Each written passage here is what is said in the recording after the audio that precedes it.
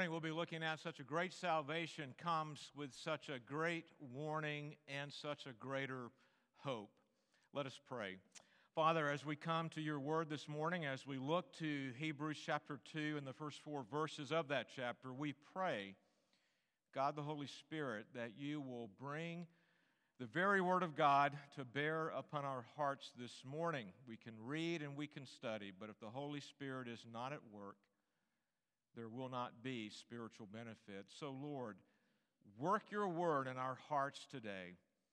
I ask, Lord, that you would make me faithful and true as a preacher, a minister of your word, that together we might grow, that we would hold fast in Christ. Praying this in his name, amen. Turn with me to Hebrews chapter 2 and the first 4 verses. Therefore, we must pay much closer attention to what we have heard, lest we drift away from it. For since the message declared by angels proved to be reliable, and every transgression or disobedience received a just retribution, how shall we escape if we neglect such a great salvation? It was declared at first by the Lord, and it was attested to us by those who heard, while God also bore witness by signs and wonders and various miracles and by gifts of the Holy Spirit distributed according to his will. The word of the Lord. You may be seated. Back in the mid-90s, I have the privilege of studying and taking a course to become a private pilot. And one of the lessons I learned becoming a private pilot was the importance of making small corrections. As one would fly from here to, say, Memphis, you would need to constantly make small corrections as you keep your eyes on the compass or on the GPS. The winds and currents would blow you a little bit off course and you would need to correct. If you made no corrections, instead of winding up in Memphis, you might wind up in Jackson, Mississippi. Well, my experience living the Christian life is kind of like flying. I need to keep my eyes on the compass or GPS. That is the Bible, the gospel message of the Lord Jesus Christ as I live, making small corrections as I go, conforming myself to the way the Bible tells me to live, to stay on course in walking the Christian life. But there's one distinction between flying an airplane and living the Christian life. And here it is. Airplanes have typically autopilots. You get set up, you set the autopilot, it flies itself. We need to understand there's no such thing as an autopilot in the Christian life. Holding fast in Christ Jesus requires hard work, diligence, and paying close attention to what we have heard in the gospel message found in the Bible. Our passage today is a warning to every believer in every age, but it's also a message of hope for you and me because we have a compass, we have a GPS, we have the very Word of God and the Holy Spirit that applies that Word to us, that we might make small corrections in order that we would hold fast in Christ Jesus. So we'll consider a great message, a greater message, a greater testimony, and a greater warning and a greater hope. That's our 3-point message this morning. First, the author speaks of a greater message in verse 3. It's interesting how the author of Hebrews forms his argument here. He argues from the lesser, that is, the message declared by angels, verse 2, and that refers to the Mosaic law given at Mount Sinai. And he argues from the lesser to the greater being such a great salvation declared at first by the Lord. Verse 3, referring obviously to the gospel. So two messages here, law and gospel. We need to look at what the author is not saying. The author is not saying in this correlation or contrast or comparison between law and gospel that the law is unimportant and therefore not binding in the Christian life. We believe that the Bible teaches sinners are saved by grace through faith in Christ Jesus, in His work. We are pardoned because of His work in atoning for our sin.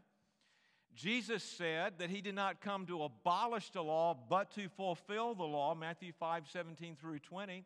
We are accepted as righteous before God, not because of our personal righteousness, but because of His righteousness. His record of perfect law abiding. His fulfilling the law given at Sinai. All the commands of God, and that being credited to us. Paul in Ephesians chapter 2, verses 8 through 10 says, we are saved by grace through faith, and we're saved for doing those good works which God has prepared beforehand that we might walk in them. We are saved for obeying the law. The law is binding today, not to save, but because we are saved. Nor is the author saying that there is a sharp distinction between law, the message of law, and the message of the gospel.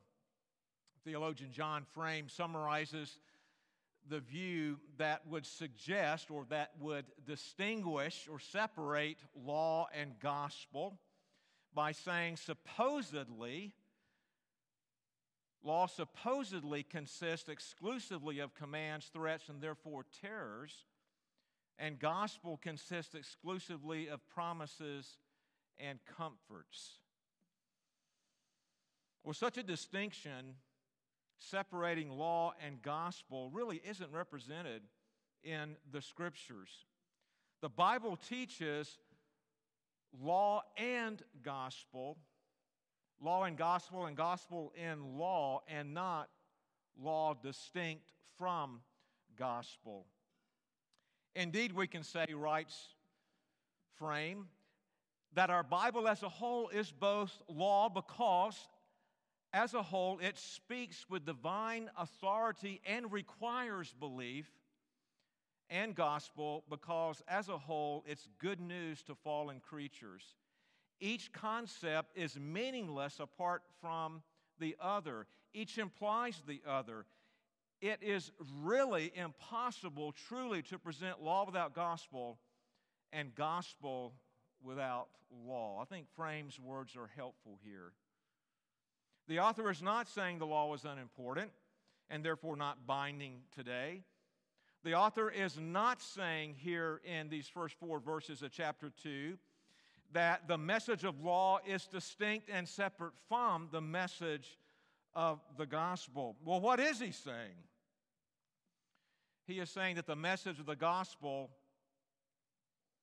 is greater, and therefore we must pay attention to it even more because it comes from the Lord. It comes by the Lord. It comes through the Lord. He starts out in chapter 1 with Christ being superior to the Old Testament revelation. He's the final word.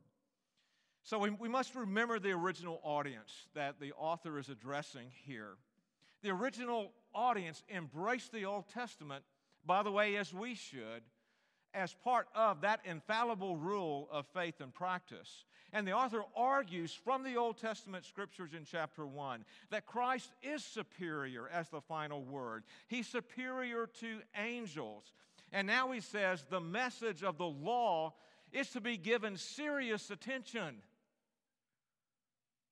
And if that is so, how much more should the message of the gospel through Christ be given serious attention? Writing to Jewish Christians who were suffering persecution by the Jewish community primarily for their faith, and being tempted to revert again to Judaism, it was essential that these dear believers be exhorted to embrace the message of such a great salvation through Christ, a greater message of law and gospel, command and promise. And for you and me today, the greater message of the gospel by Christ is essential that we would hold fast in Christ. Second, the author speaks of a greater testimony. Several scriptures reference, and you may be puzzled, what do you mean the words spoken by angels? Well, the Bible actually refers to the law given at Mount Sinai as being from angels. For example, in Deuteronomy 33:2, Galatians 3:19, Acts chapter 7 and verse 53, there's a reference to the word spoken by angels, those intermediaries. The author testifies that this message given by the angels is reliable, verse 2, as God's word, promising what would be fulfilled in Jesus. But the point that he's making here is that there's a greater witness, the testimony that is attesting to such a great salvation, a greater testimony. Well, let's look at this testimony. First, the author says the testimony, the evidence, we could say, is greater because it is by Christ, the Son, the final word. Look at verse 3. It was declared at first by the Lord. Second, it's a greater testimony because the author received this message directly from those who were eyewitnesses of the Lord Jesus Christ's earthly ministry. Look at verse 3. And it was attested to us by those who heard. And then third, the testimony that accompanies the gospel is greater because God himself bore witness to it. Look at verse 4. There's no greater witness possible than God himself bearing witness to it. How did God bear witness? How did he bear witness and testify to the authenticity of such a great salvation? A message by the Lord. The author appeals first to the signs, wonders, and various miracles, verse 4, that accompanied the proclamation of the gospel. It confirmed the message of the gospel being true.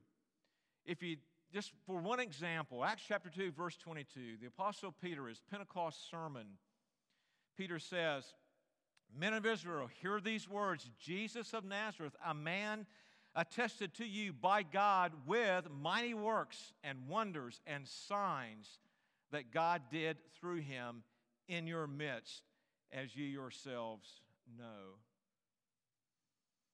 The evidence that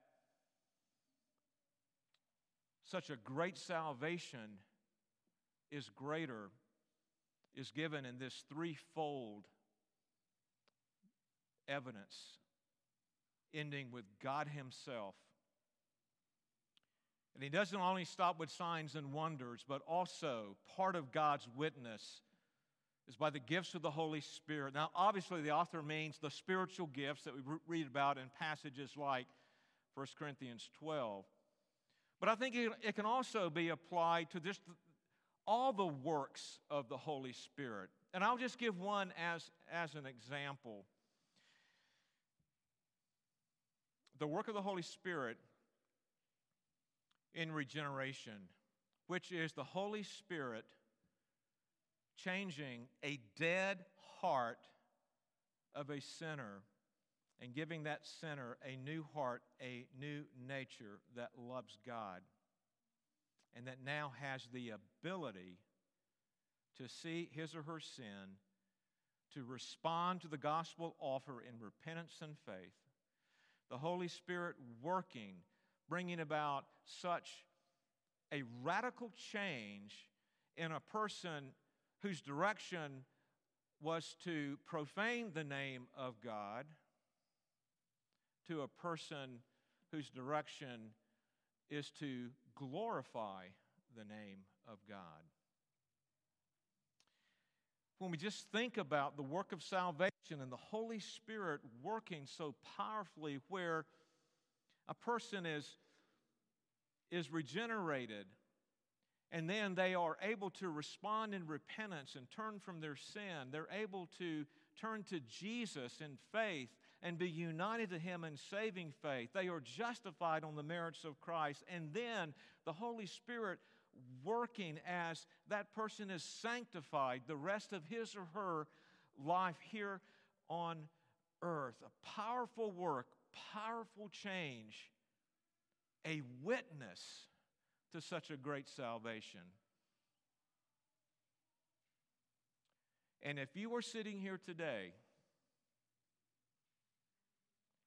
and you have experienced the work of the Holy Spirit, not merely in being a portion, a spiritual gift, but in the work of salvation, you too join this testimony that points to the veracity and the power of such a great salvation. There is testimony that the message by the Lord is greater. And I stand as a witness to it because of the change that God has wrought in my life. Are there any other witnesses here?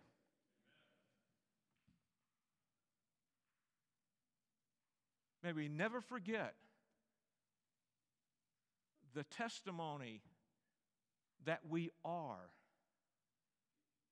to such a great salvation that we have received by grace and through faith.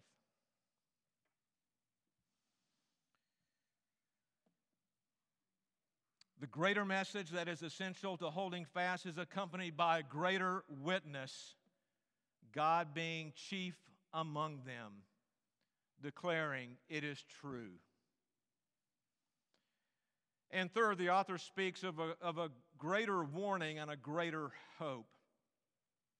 We've heard of the concept, I believe Martin Luther, the reformer, actually is credited in some respects for this, but I certainly learned this from my time studying the sonship material that Jack Miller put together some years ago. And there's just a phrase that everybody learned and repeated as we went through that discipleship course, and it is simply this: preach the gospel to yourself every day. That is the hope in the midst of this warning that we have here in Hebrews chapter 2. We find bad news and good news here. First, the bad news. Let's deal with the bad news.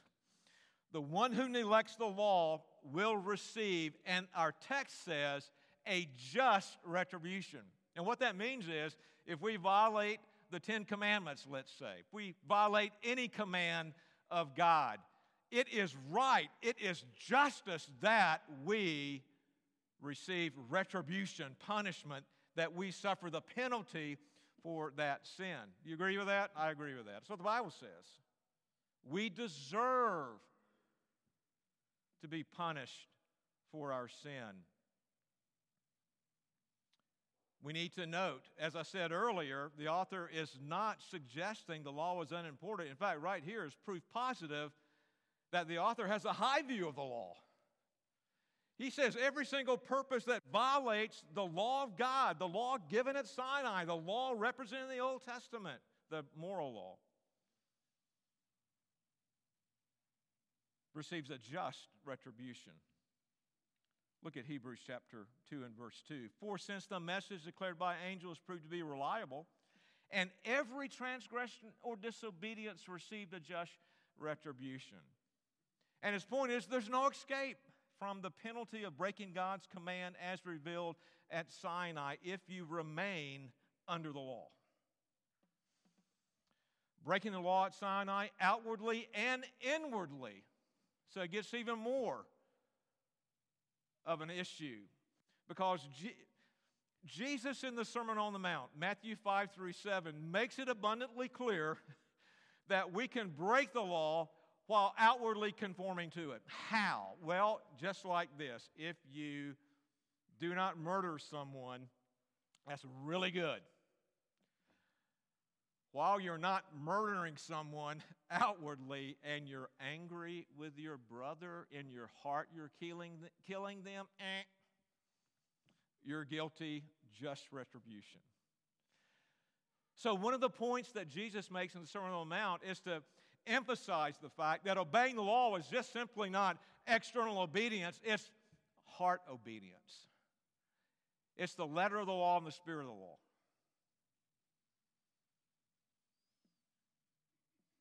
The author's concern is for those Jewish Christians facing persecution for their faith in Jesus, being tempted to revert to Judaism in order to escape the suffering. And by trying to escape the suffering, they find themselves not being able to escape the just retribution that comes with turning from Christ and rejecting Him. Do you see what the author is doing here?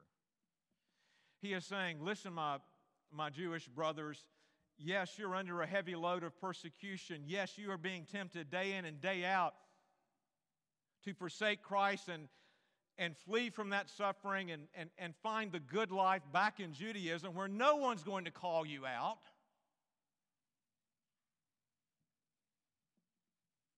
But you need to understand, if there's just retribution for violating the law at Sinai, how much more is there just retribution for forsaking Christ, neglecting Him, drifting from Him that continues in falling away from Him. Now listen, let me say, we believe that once saved, always saved.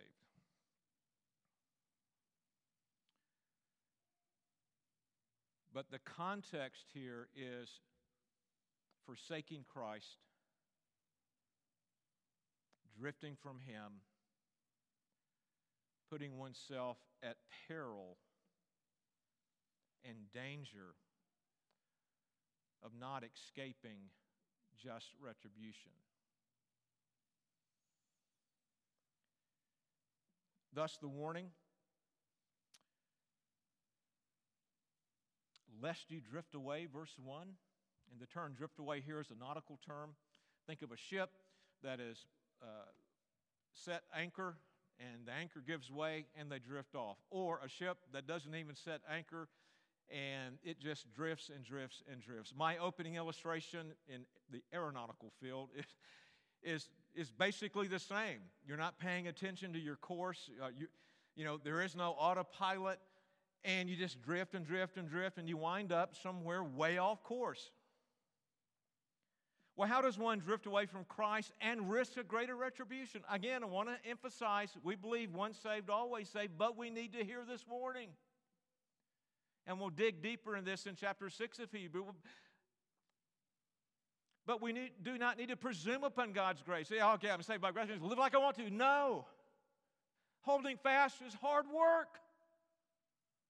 And if you're not working hard to hold fast, you need to be concerned.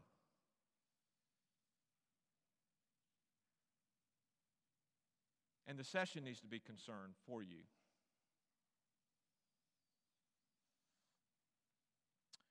Well, one way is Jesus plus. What I mean by that is adding something to Jesus like some religious act. Another way is Jesus replace, maybe Jesus minus. It is to erect another Savior like the law. And then there's Jesus benched, right? We just kind of go, hey, Jesus, I've got this. I'm going to bench you. And I'm on the field. I'm playing. And only when we really need some help will we call Jesus off the bench. And then there's Jesus forsaken. I mean, that Jesus forsaken was the concern primarily of the author for these Jewish Christians who were struggling with being faithful to Jesus while under persecution and being tempted to forsake Him, to flee suffering. So how does one drift away from Christ? May we not be foolish in thinking, I would never do that. I'll read a quote from C.S. Lewis toward the end that basically says this: rarely is it the case that someone just abandons Christ. Normally it is one little step at a time, not making small corrections. Before you know it, you're way off course. So here's the good news, though. Look at verse 1. We have what we need to hold fast, to stay on course. The message, the greater message we have, the testimony, the work of the Spirit we have. We have everything that we need to hold fast. And what the author is saying here is this: pay attention, work hard, be vigilant, look at the gospel, and make those small corrections every day to stay on course. The greater warning is accompanied with this greater hope. How do we pay much closer attention to the gospel of Christ? How are we encouraged to make those small corrections to stay on course and not drift off? And before you know it, we're well down the road of forsaking Christ, or at least neglecting Him, benching Him, replacing Him. I want to suggest this is just a representative list. You can add to it. There's plenty more that can be said. Daily Bible reading and prayer, devotional life. Do not neglect a devotional life in reading God's Word and praying that you might make those small corrections to stay on course and hold fast. Weekly worship, the means of grace. I want to say a lot, but I can't say a lot because of time. But I will say this: parents and everyone else here, do not neglect the means of grace. That is part of keeping your eyes on the Lord, on His Word. The means of grace, the Word. The means of grace, the sacraments. That you might weekly make the small correction to stay on course and hold fast. We need worship. We've been provided worship. It is essential in the life of the Christian. Fellowship, community, love one another, spur one another on to love and good deeds. Discipleship, Bible studies, prayer meetings, equipping one another, supporting one another, and the list goes on. We have everything that we need to make those small corrections to stay on course and to hold fast in Christ Jesus, chief, the message, the Word of God, the gospel, and the church.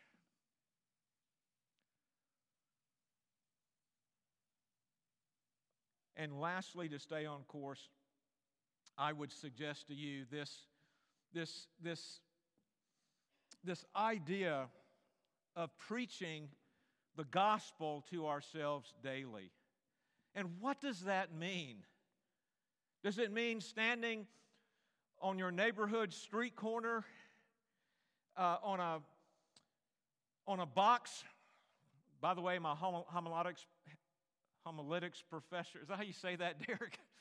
The preaching guy at the seminary, that's what I'm trying to say, would take his students down to Boston Common, put them on a box and say, preach this.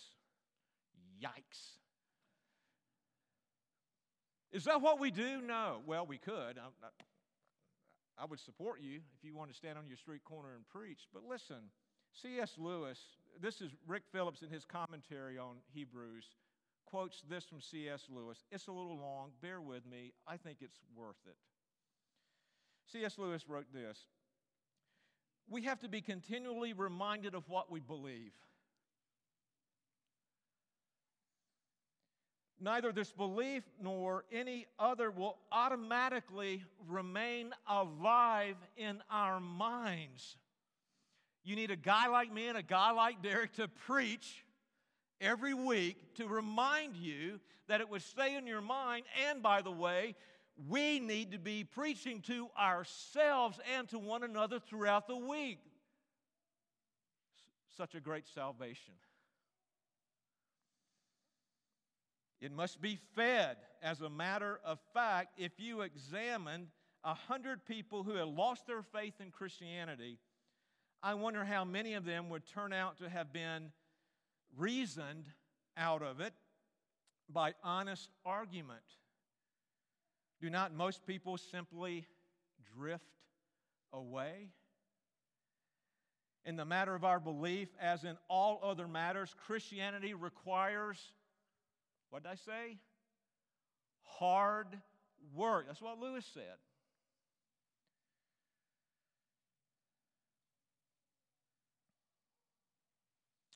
The New Testament describes the life of faith as a fight, as a race, and a field in which a farmer labors. Paul says in various places, I press on, I follow after, I strive, I fight. And in Hebrews, what is our theme? By God's grace, I hold fast in Christ. We labor to be sanctified. It's another way to understand it. We work out our sanctification with fear and trembling, even as God works in us, which is always the chief work. The danger of not paying attention to drifting is real, and it is great, and it is continual in every one of our lives today. I grew up in North Carolina. We would go to the East Coast, to the beach, did that summer after summer. There was always the threat of rip tides. And so people would be out playing around at the beach and out in the water just having a good old time, totally preoccupied with fun. And before you know it, there's a rip tide. They didn't listen to the warnings and the little flag that's flying that says, hey, you might want to be careful in the water today. Now, sharks are not your biggest concern, but there's a rip tide. And then you're just kind of out there playing, preoccupied, and before you know it, you're drifting out. And if you don't know what to do, you could be swept away. There are many winds and currents we face every single day to cause us to drift, and if we do not make the small corrections daily, we could very well find ourselves in a very difficult situation. There is no autopilot in the Christian life. It requires faith, and it certainly requires grace, but it requires us to exert hard work in keeping our eye, in paying attention to the gospel message, to preach it to ourselves daily, and to make those small corrections. The author's issue is a stern warning here, but it is a warning that comes with a great hope. Be warned.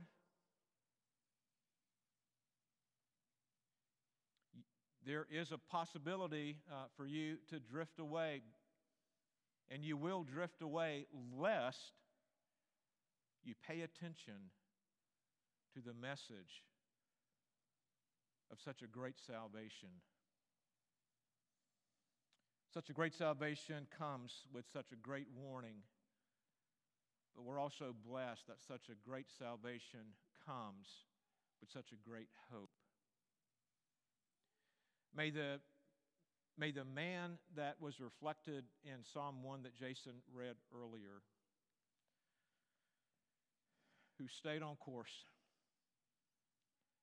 was blessed and planted, immovable. May that describe us, because by God's grace, we have paid attention to such a great salvation daily. Let us pray. Father, we thank you that you are faithful, that you are loving and compassionate, that you are just, and every sin will receive that just retribution. But Father, we thank you that those of us who are in the Lord Jesus Christ and united in Him in saving faith, that all of our sin, the guilt of our sin, all the just retributions that we deserve, Christ has taken for us. And we are free from that judgment, that retribution in Him. And more, Lord. You demand perfect obedience to your law, and He perfectly obeyed. And His perfect righteousness has been credited to us. And that's our standing before you today, pardoned and righteous in Christ and on His merits. Remind us of such a great salvation that we would be spurred on to pay careful attention to the gospel, your word, and that by your grace that we would make those small corrections, that, Lord, we would hold fast in Christ.